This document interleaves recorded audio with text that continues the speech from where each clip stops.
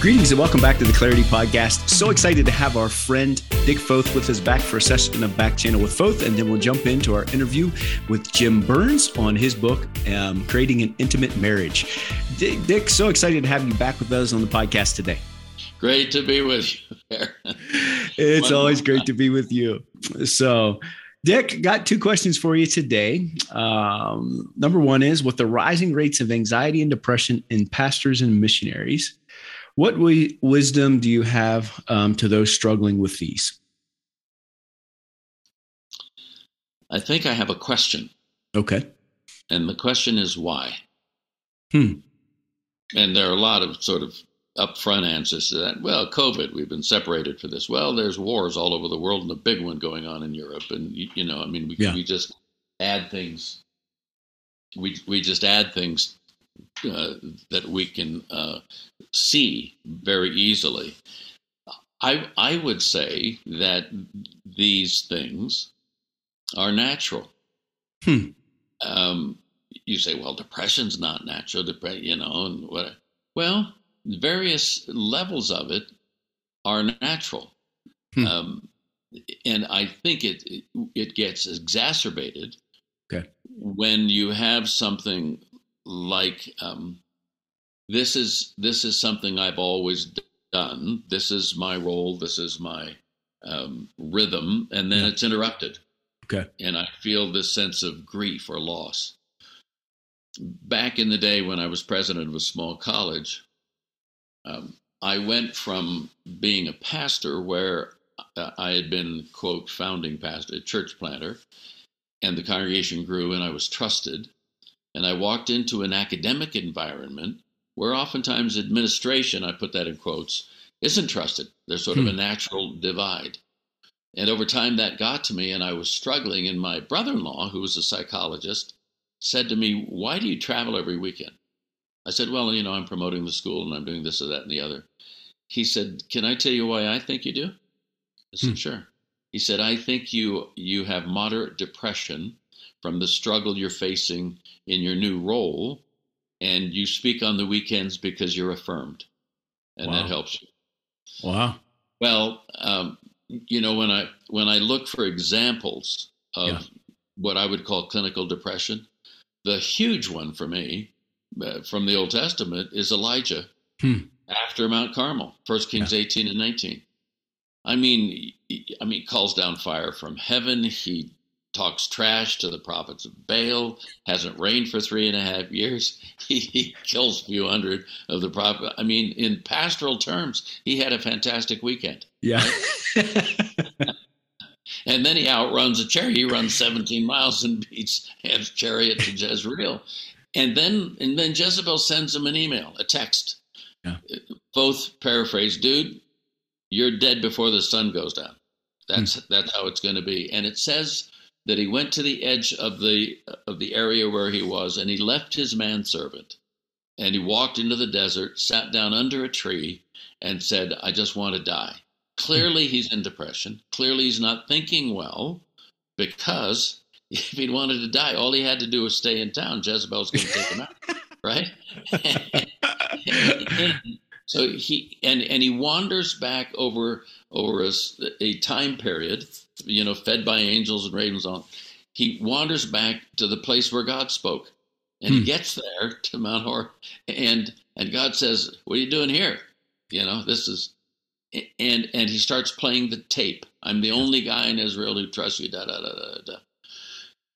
And the antidote for Elijah, this quintessential prophet, this one of the two that shows up on the Mount of Transfiguration, the antidote that God gives him is, "Go back the way you came. You have thought yourself here. Go back the way you came, and when you get there, I will give you 2 or 3 guys to have your back, if you will." And I think, so I'm saying 2 or 3 things. One is, to feel depressed or anxious is a natural thing. God wants to be with us in that. My experience is that most often he is with us when there are 1 or 2 people who show up to walk with us in that and walk us through it and out of it. Yeah. And so that's a very short answer to a big question, but it's my response. Yeah. Dick, the other question that person sent in was, when I started in ministry, going to a counselor was looked down on, or I felt that it was looked down on. What has been the shift to make it more common for pastors and missionaries to seek help? I think historically it's been a challenge for spiritual leaders, pastors, missionaries, to let themselves be vulnerable, to let people know, I'm struggling with this. And so you stew in your own juices, if you will. But back in the day, and especially pre-COVID, let's just use that as a marker. If a person had one or two close friends, and this is coming back to the previous point, 80% of the stuff we go through pretty much can be talked through with friends. Yeah. I think for the other 20%, 10 or 20%, to be able to sit with somebody who's heard everything you're going to tell them before, probably 100 times over. Yeah. And say, let me give you some perspective on this. And let me give you a couple of things to do that can help with this. It's very much like going to a doctor, a physical medical doctor, a doctor. And you know this from being a PhD in nursing. The people you help you by them telling you their history. Yeah, you're going to say, do you have this in your family? Have you had this before? How bad was it before? Da, da, da, da, da. Yeah. That's what a counselor does. A counselor is sort of an emotional, spiritual mind doctor. He doesn't have to be a psychiatrist, but so I think prior or in earlier days, counseling was looked down on as a substitute for the Holy Spirit really helping me. Wow. And I think that's a crock. I think we need to understand that there are counselors who are in fact anointed by the Holy Spirit to give us insights and helps in times of trouble. Wow. And, Elijah found this out. It may be spiritual warfare, but it's still warfare. Yeah. And people get battle fatigue and PTSD. Yeah. And in those moments, they need somebody to help them. Gold as always, Dick. Appreciate you so much investing and listeners around the world. We're going to go ahead and jump into our interview today with Jim Burns, where we talk about an intimate marriage. Had a fascinating conversation with him and just appreciate his wisdom and insight when it comes to marriage. Well, there's no time better than now to get started. So here we go.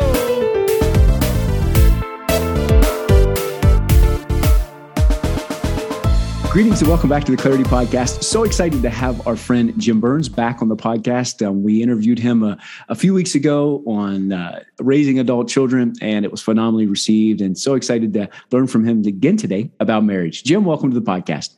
Aaron, great to be with you. You're like, one of my new great friends. I really enjoy talking with you, and I love what you're doing. I appreciate it very, very much. Jim, for those who didn't listen to the last podcast, could you just take a minute or two and just share a little about yourself? Yeah. Well, I'm actually the president of Homeward, and Homeward has 4 values: strong marriages, confident parents, empowered kids, and healthy leaders. And so all of our content and all of that what we do is around those 4 values. And Homeward is the largest provider of parenting seminars in the U.S. And what's cool about it is during the pandemic, we moved it digitally. So we do it in person now because here in the U.S. we can get, in person more. And actually, we're doing a little bit more of our international work, and because we can get out there now. And but we've turned it digitally, and it's been really, really, really a neat part to what we do. Just like what you and I are doing. I mean, here you and I are having a conversation as 2 friends, many miles away, kilometers for some, and and here we can have this conversation, and hopefully some of the listeners can be helped a lot. So anyway, Homeward's a great organization, has great content. It's a nonprofit. We come alongside mainly parents, and then those who work with kids, which would be, family ministry people, things like that. Yeah. Very cool. Very cool. We'll put a link to that in the show notes. And just so excited to have you with us today. We're going to talk about, I was reading your book, Creating an Intimate Marriage. Found it very valuable. A lot of dog ears and a lot of underlines and all the other things that go with that. But I wanted to just ask you, one of the first questions was you talk about making marriage a priority, and how that in ministry, or in actually maybe just in general life, there's other responsibilities that can end up impacting that. Can you share more about how our other responsibilities can negatively impact our marriages? Yeah. Well, a little backstory, Aaron, and this is kind of interesting to maybe some of your listeners, is that Kathy and I, my wife and I, who've been married 47 years, and we say we have a high maintenance marriage, and it's been great, but it's still high maintenance. We started speaking to pastors and youth pastors and anybody who would listen to us at major conferences. For some reason, people wanted us to talk about marriage. So we started not just talking to now I speak more to the general public on that kind of stuff. Okay. And Creating an Intimate Marriage became general public. But a lot of that material was when we were talking with pastors, missionaries, things like that. And what I found, because it was our life too, is we had some real confused priorities. I mean, you have God, your marriage, should be second, but a lot of times it's not. And if you have children, that you become child focused, and then your vocation. We found, at least for me, my vocation got in the way of my priority of my relationship with God, or even sometimes my relationship with Kathy. So for us, we had this aha moment going, we need to reprioritize this because it's not working. And I even said to Kathy, after a very successful kind of youth ministry with numbers anyway, we were one night out to dinner, and I said, hey, and she was like saying, I'm not even sure we should have kids, and this is not going well. And you're always with everybody else. And I don't know if you'd be good with other people's, you're great with other people's kids. I don't know about yours. And I said, I'm having an affair. And she looked at me and I said, well, the affair isn't with a woman. I said, the affair is with my job. My mistress was my work. Wow. So I had to reprioritize. And actually, we don't have the napkin. I wish we did. But we wrote on this napkin that we would have a non-negotiable date night because we hadn't been dating. I mean, we dated all through, our dating time and then our, engagement time. And then we kind of quit dating. And my work schedule was out of control. And, the church loved me. I mean, people who are in ministry would get this. They doubled my salary in 1 year. I've told people that's a greater miracle than Jesus walking on water. And it still wasn't an impressive salary. That's what's crazy. But we had a non-negotiable date night. We would only be out 3 nights a week because we felt I was out. The average person in ministry here in the States is out about 5 nights a week. Sometimes missionaries even more. Yeah. And so we said our marriage couldn't handle that. And so we said, we'll be out 3 nights a week. And I actually had to go to my pastor and say, we're trying to reprioritize some things. And I'm going to do all the same stuff, but I'm going to pile them together on certain days. And, Kathy used to say, we have a Messiah. He's doing very well. You do not need to replace him. And, so I'm a people pleaser at heart. And so, somebody calls, I'm there, and at the, I'm there, and I'm also ignoring, this in somewhat beautiful new bride for me. I mean, we were newlyweds in some ways. Yeah. And then the third one was that Kathy had veto power of my schedule. And that was really good because I was making some schedule decisions, not based on the priority that I think God would want or the priority that we had really talked about.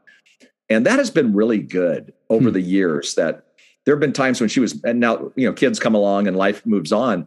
But, there were times when I think she really had a better handle on our family. So sometimes somebody would ask me to speak or somebody would ask me to do something and she'd go, there's a possibility. I know it's 8 months away, but, there's a possibility that's homecoming and Christy could be in the homecoming court. Wow. And do you really want to be speaking someplace and missing that?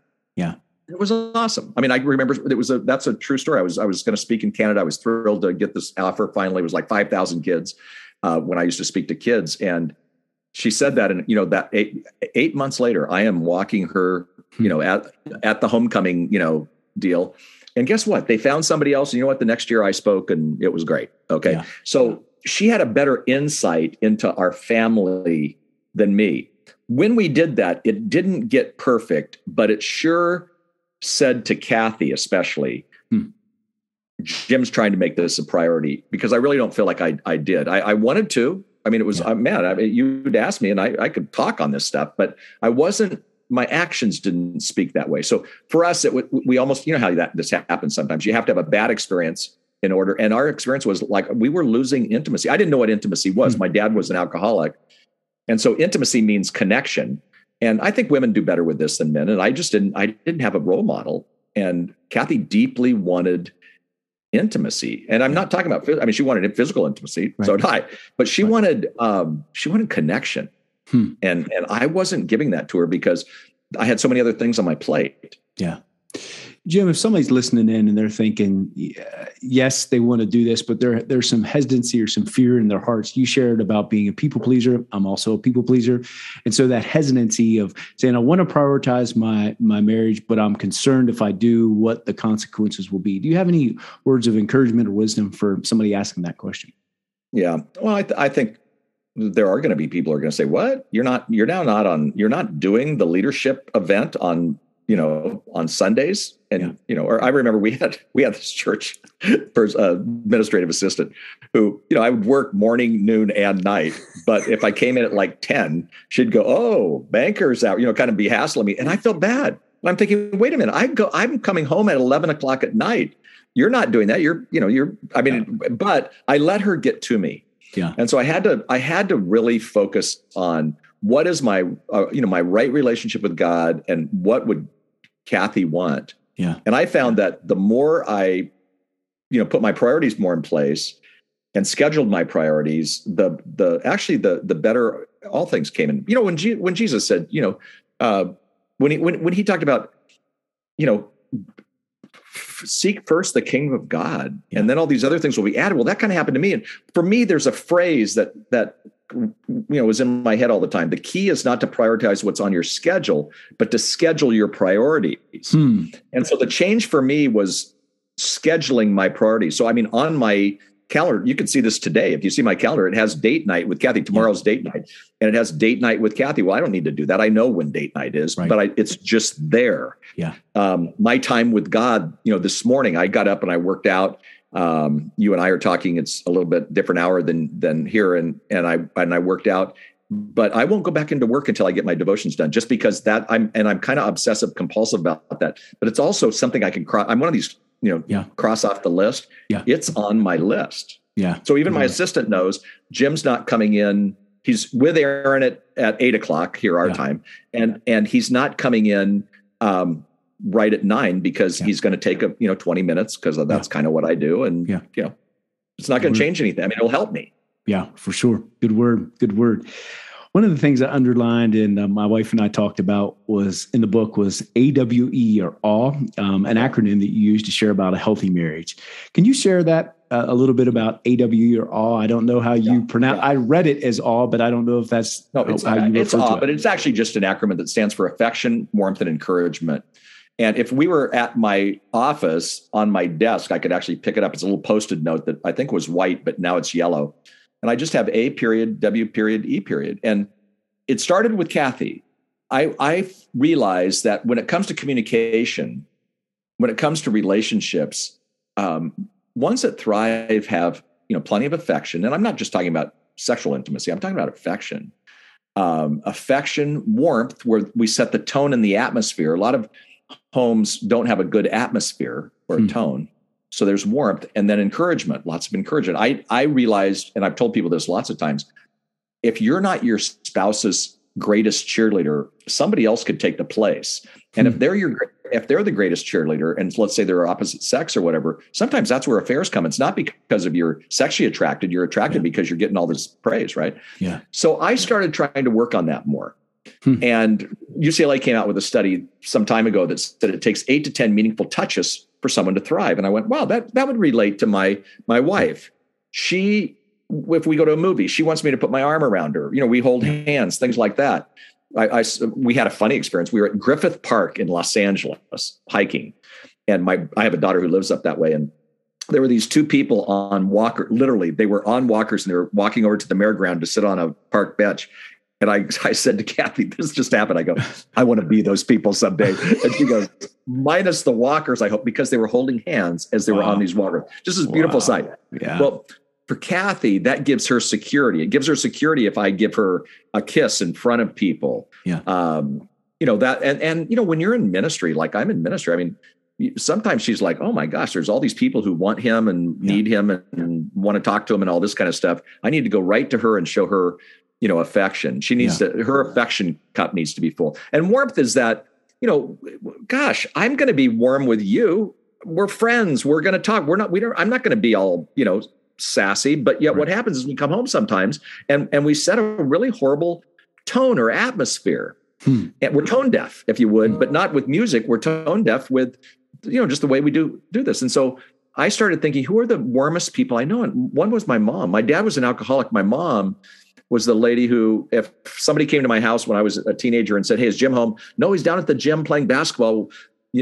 Well, can I just come in and hang out with you? I mean, that was my mom. Wow. And so I wanted to treat Kathy like my mom treated all people.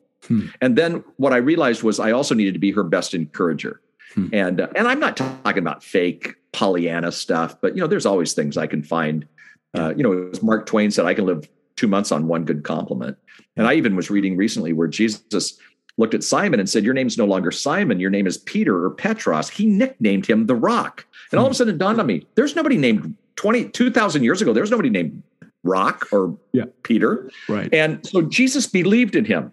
I need to believe in Kathy. Yeah. And always be rooting for her. And do I do that perfectly? No, but because it's ever present in my mind, it's a form of communication. So a lot of times when I'm doing any of our digital work or any of our courses or any of the things that I speak on when I'm speaking on marriage, I always say this, that communication is a learned trait. I learned that from a man named Neil Clark Warren, who founded eHarmony, and he was a great friend and a mentor. And fascinating enough, he taught me that, communication is a learned trait. Well, communication isn't just conflict. It is. How do you do conflict resolution? But it's also creating an atmosphere, and awe is the atmosphere that works with me. But you know what? It also works with my kids. It works on a different level with people at work. So it's you just touched on a major thing for me. I could go on and on. No, it's excellent. But you talked about atmosphere. So that idea that maybe a home is not, I think you said maybe it's not a positive, or maybe there's just not a positive atmosphere. If somebody listening into that and they hear that, how can they begin to assess? And is that something they can change, or how do they? No. That the atmosphere I think they can change it. They can change it. Even one person can change it. Now, again, if you're married to negative Nancy, or you are negative Ned, or vice versa, it's hard because it's not like just because you went positive one day, they're going to go, oh, I get it, and life's good. And so, but it's a process.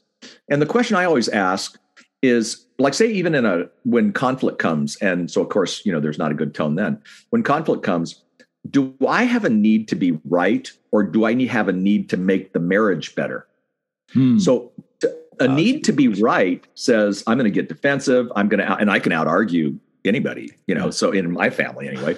And so easy, but then I've set a horrible tone. But if I have a need to make the marriage better or the relationship better, then that means I've got to do a little bit more work, and I'm going to have some better tone. Yeah. Kathy and I really don't. We used to fight more, even though I'm more of I repress my stuff. Kathy, her family wanted to put it out there and let's duke it out, not physically, but you know what I mean. So I'm like, who is this person that I married? But so I'm more of a stuffer, but we still can kind of bicker. It's kind of funny, these two 47-year marriage now people bickering. But and I said, Kathy, help me understand why you don't think this is a good idea. And I said, honestly, I want to know. And she told me, and I said, well, I'm going to agree to disagree with you, but you know what? I trust you so much on other things that I'm going to go with this, even though it's really not how I would do it. And it's funny because I'm not saying this is how you win an argument, but I'd say about 15 minutes later, she came back and she goes, so what would you do? And I said, I would have probably done this. And she goes, I can do that. Yeah. And I went, oh my gosh. Well, you know what? If I would have gone after her right then, no way. That would have never done it. Yeah. And I'm not saying you do that to get your way. Right. I'm saying you do it to go, look, I respect you. Yeah. And so when it comes to setting a tone, it's respect. The other thing is, if we're so tired, I think one of the things that happens with leaders is that we get, and families, is this breathless pace in which we live our lives. So we're dangerously tired. So we make it through work, and then we get home and we become, horrible to each other because we're just exhausted. So I think you got to save a little of that room and begin to treat I went, I'm treating people at work who I hardly know and who won't be around in 5 years better than I'm treating my wife. What is that all about? And so that helped me understand it. But it was also more the tired thing. When I graduated from Princeton years ago in master's degree thing, a friend of mine wrote me a note and he said, "Dear Jim, if the devil can't make you bad, he'll make you busy." Wow. Well, that was prophetic for me, Aaron, because it's not like I was going to be in the arms of another woman. It wasn't going to be that I was going to embezzle money. I was just going to be so busy that I was going to miss the most important things. Wow. And so I think sometimes you ask about warmth, but I don't think you can have a lot of warmth if you're living your life at such a out of control pace. We become overcommitted and underconnected. And so when we're over, and we who want to help the world, we are overcommitted doing good things, but we're so underconnected with our primary relationships because, again, back to the Kathy thing saying, we have a Messiah, he's doing well. Would you quit trying to replace him? Duh. Oh man. Good word. Good word. One of the other things I highlighted, you talked about that depression and hopelessness can, if they're not resolved, can end up turning into defensiveness. And how can these unresolved maybe emotions impact a marriage? Yeah. Well, I have a friend, his name is Henry Cloud. Some of the listeners would know Henry. Yeah. He's written books on boundaries. He actually was an intern for me when he was going to grad school. And, now he's a big time guy. He's doing all kinds of stuff. But he had a phrase somewhere just in passing, and I just picked it up. He said, if the tooth is infected, pull it, which means don't pull a marriage, don't pull everything, pull what's infecting your life. Well, the good news today, the bad news is, people are going to have depression and anxiety more than ever before. And I get it. We've just gone through a pandemic. And I think people who, are doing some of the people who are listening to this podcast, they've got some, deep issues going on and, there's problems or even they have a spouse who does. And what I'd say is so that's bad news. The good news is there really is help today with things like depression and anxiety. And there's not a magic cure. I mean, I know people who have prayed and God has literally healed them of that. That's rare. What I also know is that people have had to do the deep work and sometimes even take some medication, to be honest, to work through some of that. When Kathy had our middle child, we adopted Christy, our oldest. When she had Becca, she went into a depression because of kind of a postpartum type thing. Yeah. And her hormones were all messed up. And, oh man, it was weird. And, our relationship was just weird because I thought it was in marriage, it was supposed to be a 50-50 deal. I realized during that time, I carried her 75-25 at least. But, that's what you do. That's your commitment. But I also challenged Kathy to make sure that she was getting all the help she could get. And, literally she got the help and that didn't come back. Yeah. Well, when I say it didn't come back, postpartum type stuff didn't come back, but Kathy's worked with depression in her life. She's had to deal with it. And I really appreciate that she doesn't just go, okay, I'm going to lay in bed for the next, 12 days. Right. I'm going to get up. I know what it takes to do this, and I'm not going to let it affect the depth of my life because there is help and hope. Yeah. I appreciate that. Yeah, for sure. I told one person about 2 weeks ago who was going through something, and there wasn't a whole lot they could do right then. And I just said, start reading the Psalms. The Psalms that you'll see depression in the Psalms. There's the lament Psalms, but read Psalms, read Proverbs. Those are going to be things that are going to uplift you. Be around uplifting people. Who are your replenishing relationships that bring you up? Go after them. Yeah. Those are the kinds of things. So again, no easy answers on that. Right. And don't think that just because you're a Christian, you're going to not experience at times depression or anxiety. Yeah. That is not the case. When I became a Christian, I actually thought all my problems were going to go away. I became a Christian when I was 16. I went, and I didn't have a whole lot of problems. I was only 16, but I thought I did probably. And I found I had more problems because I got more engaged. I was like, oh my God, I probably would have drank that away. Yeah. Not that I was a drinker, but because I had alcoholism in my family, I would have tried to drink my depression away. When in fact, now it's harder because you got to lean into it and, figure it out. Yeah, for sure. For sure.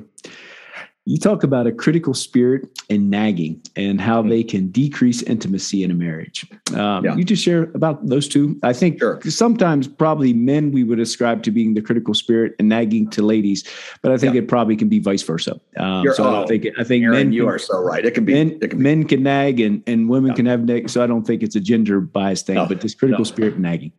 No, I think negativity can close a spirit in a relationship quicker than a wildfire.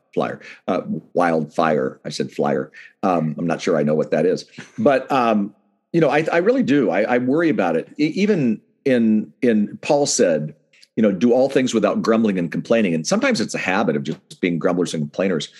But negativity, even when it's and constant criticism, even when it's justified, breaks apart a marriage.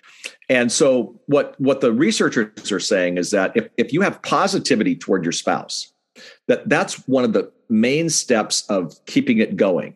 Yeah. And those who have, so they call it the magic ratio. So for every five, let's say the magic ratio is 5 positive interactions to 1 negative interaction. You're going to have negative interactions. Right.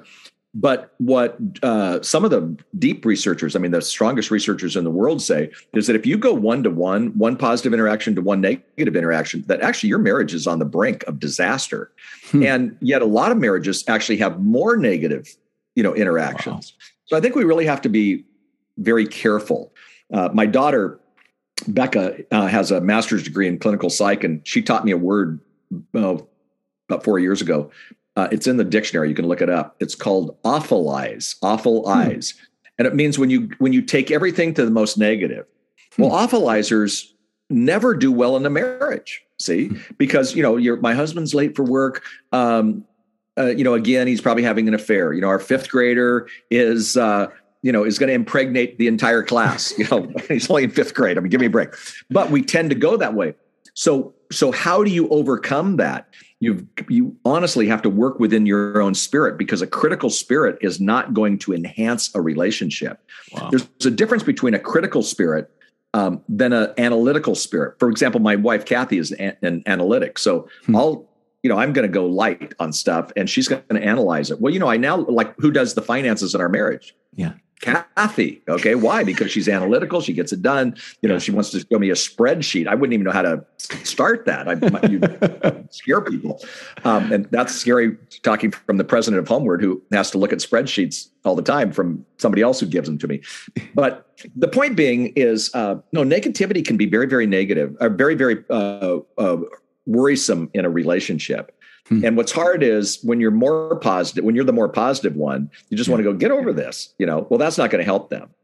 But there are tools, to help them get over that. And, when I talked about Neil Clark Warren a minute ago, and he's a marriage expert, and he had written before he got into eHarmony. He was a marriage professor at a theological seminary. And one of the things that I always thought was interesting with him is I asked him, what is the, most important trait to a successful marriage? And he said, positive adaptability. Wow. And I loved that. And then we talked about negativity, where that's, the negative put downs. It's not even good in communication, but yet it's the lazy way to do it. So you and I talked about our adult children. A few weeks ago, we were talking about how we have to bite our tongue, keep the welcome mat out, your mouth shut. That's right. But you know what? Even in a marriage, sometimes you have to, I think you have to bite your tongue. My friend Doug Fields, we do marriage conferences together, and he always says, don't say everything you think. That's not going to win. So again, I'm not saying repress things. I'm just saying, don't say everything you think. Yeah, that's good. Good stuff.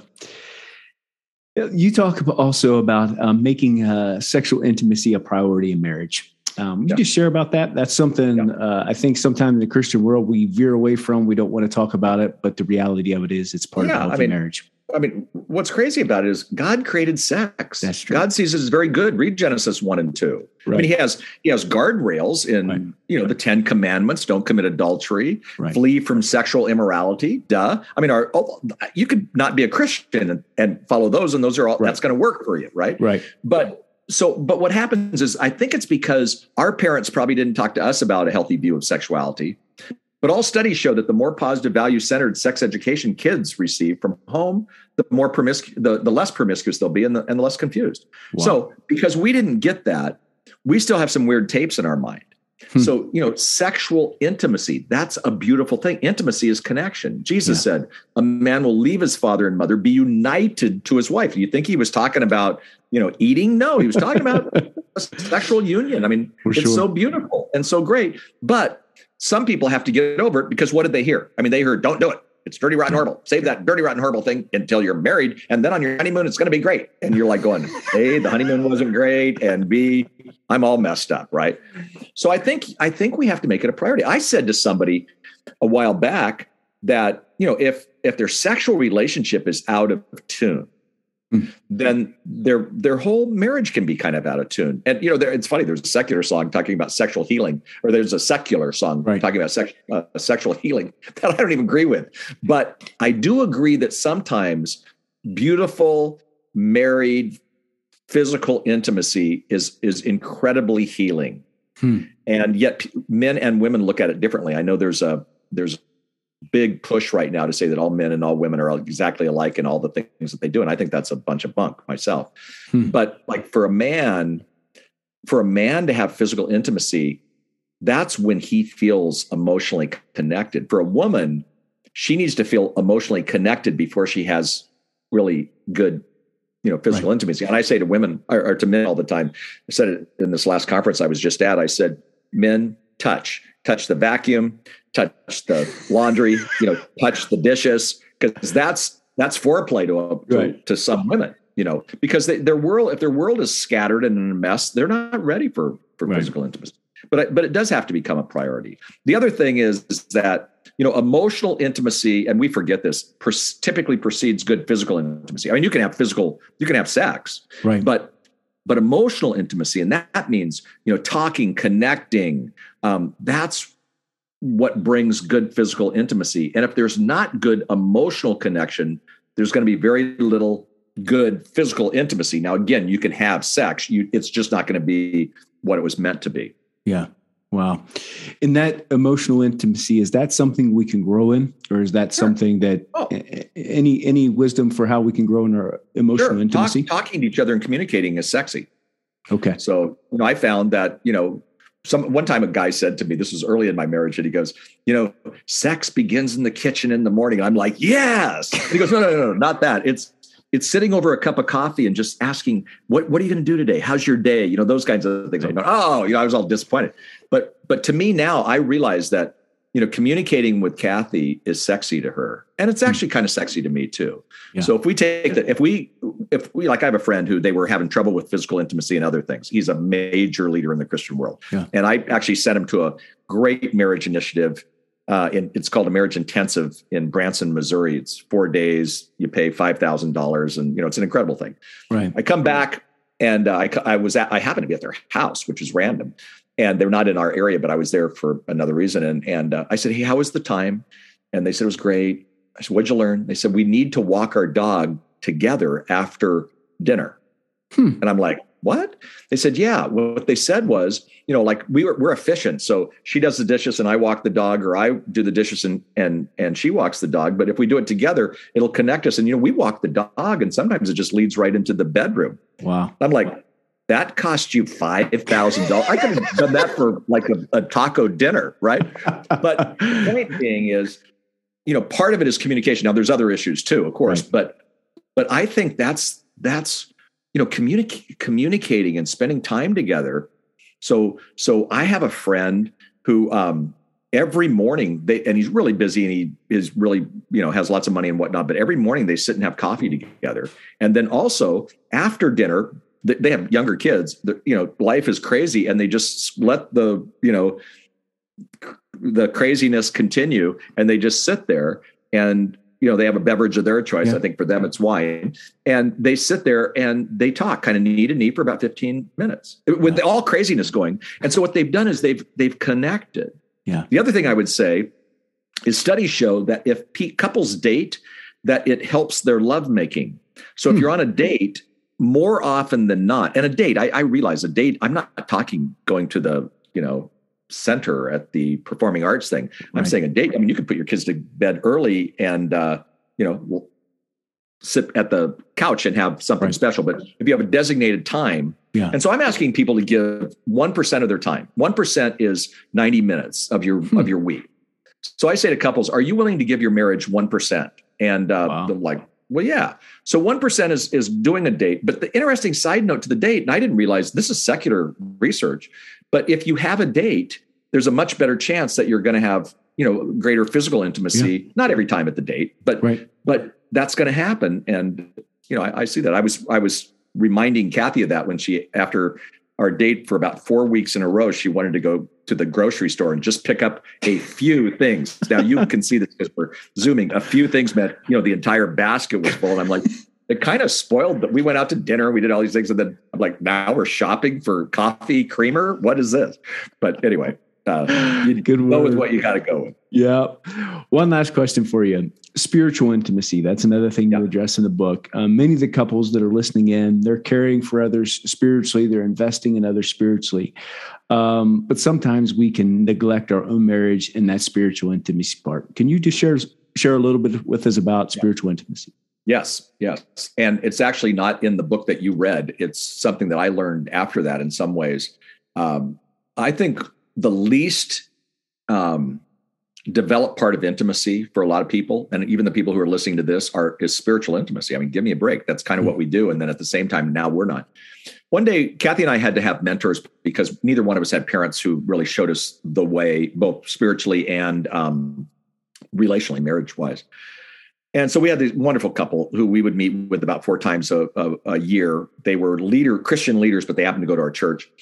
So we're at dinner one time and we're talking about parenting. They have kids who are older than our kids, and it was going great. And all of a sudden, Kathy and I would have a list. We'd ask them. And this time I said, hey, what do you guys do for spiritual intimacy?